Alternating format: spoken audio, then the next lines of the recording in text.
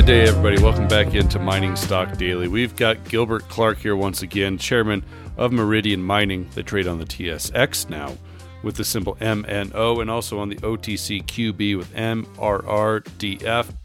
Gilbert, you and I got a chance to catch up quickly on the PDAC floor last week, but no interview then, so we kind of kicked it down the road here, because you did put out a press release early this week expressing a new discovery at the Cabaçal project in Brazil, precious metal system here. So, tell us what you found. Hi, Trev. Thanks for letting me on today. It was good to catch up in PDAC, and just before PDAC, we actually rang the bell and launched the TSX as part of our graduation up onto the main board, so it was pretty exciting. And then yes, we had PDAC last week, as you know, and it was a pretty busy time, and every man in his drill rig was putting news releases out, so it's not much of a chance to put something out that can get lost in the wash. So we waited till this week. Good news. We've previously at C4A we did a grab sample in the soil, and it came out up at 8 grams, which is quite astounding. And then we did a trench, and we saw a lot more gold. I think it was 44 meters at about 1.5. But you don't really know what type of system you've got, because if there was base metals there, they could have been washed out, oxidized out. So we had to drill it and test to see what was causing this gold anomaly. And to sort of put it in context, there's probably hundreds of thousands, perhaps millions of kilometers of drilling in Australia and Canada where they've gone into an anomaly and drilled and they've come up with nothing. Well, we actually put a hole into this, and we hit some really strong alteration system, and it came up, the lower part came up at 26 meters at 0.6 gold and 25 grams gold, 25 grams silver, apologies there, and the silver's going upwards of 200 grams in places. So and there was very absolutely negligible base metals associated. So it was a very strong precious metal system that we've drilled into, and these are not uncommon in VMS systems. But the questions we're looking at is this actually a VMS system, or is it more related to the later stage gold overprint precious metal system? But generally, doesn't have high gold, so we don't think it's an entirely new precious metal system in the Cabaçal belt. And then we drilled a step out hole back to the northwest, and that had a very large alteration zone in it. We XRF'd it, it's auriferous, and we just put that assays in, and they'll come out in a couple of weeks' time. It's been we're growing, at the same time we've announced that we're growing the actual Cabaçal project, around the Cabaçal mine.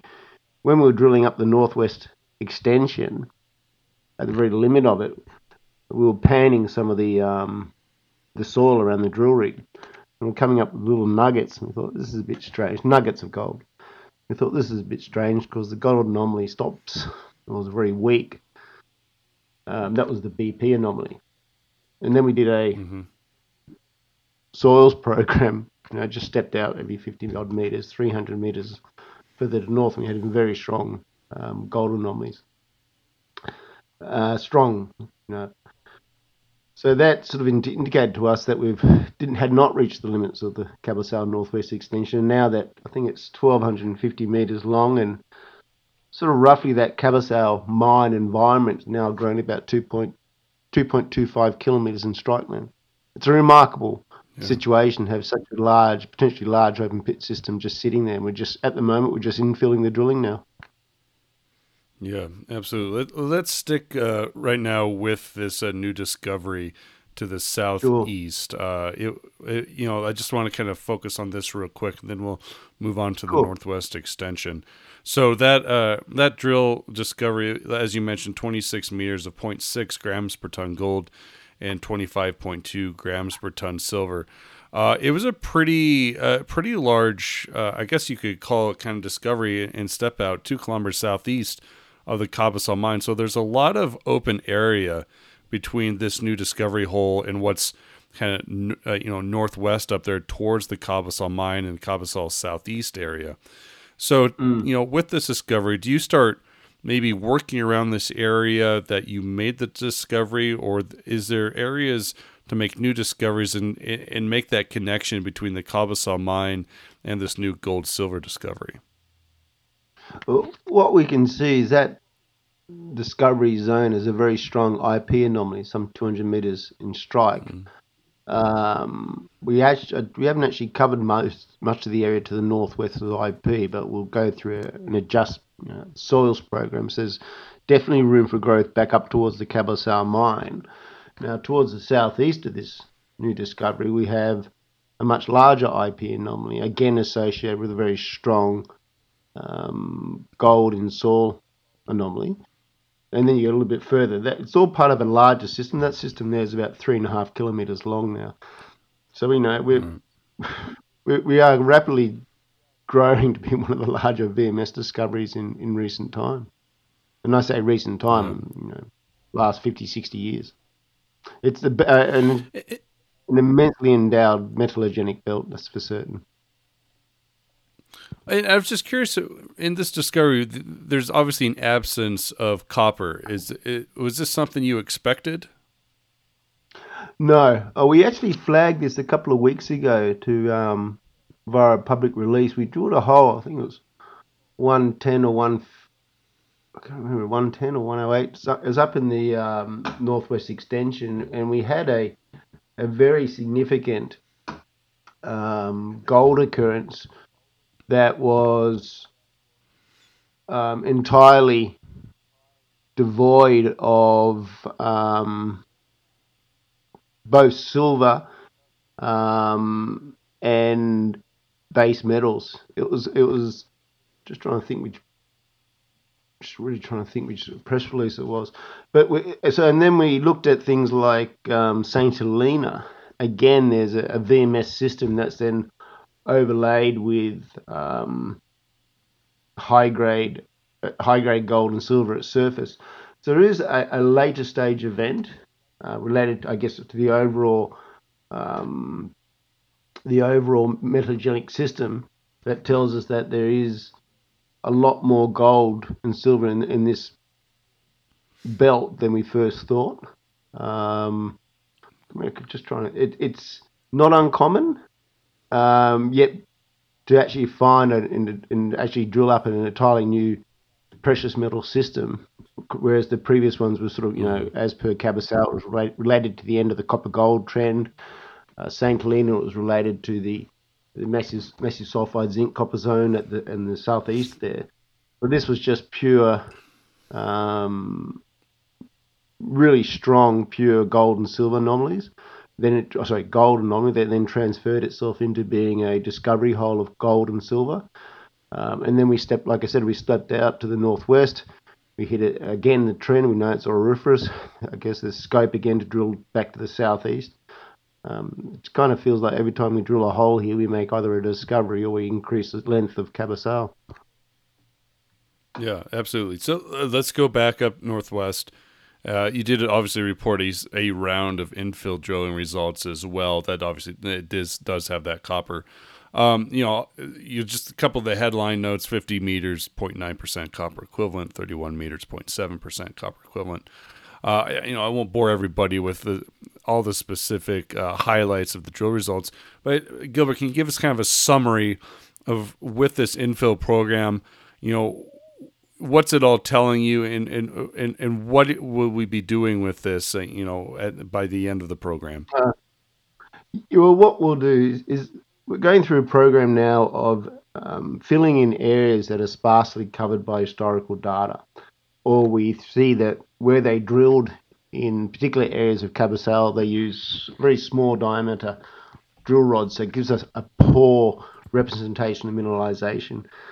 And it is because we are seeing quite now sort of surprisingly large intervals of strong mineralization where, by instance, in the Eastern Copper Zone, we just didn't expect to see it because the historical data was saying lower grade, thinner intervals. Again, that's more to do with their sampling protocol or their drill size protocol than the actual mineralization being there. So we'll continue to drill. We will put what we essentially do is close off the the database we'll be using to calculate the resource statement, which we'll publish in late September.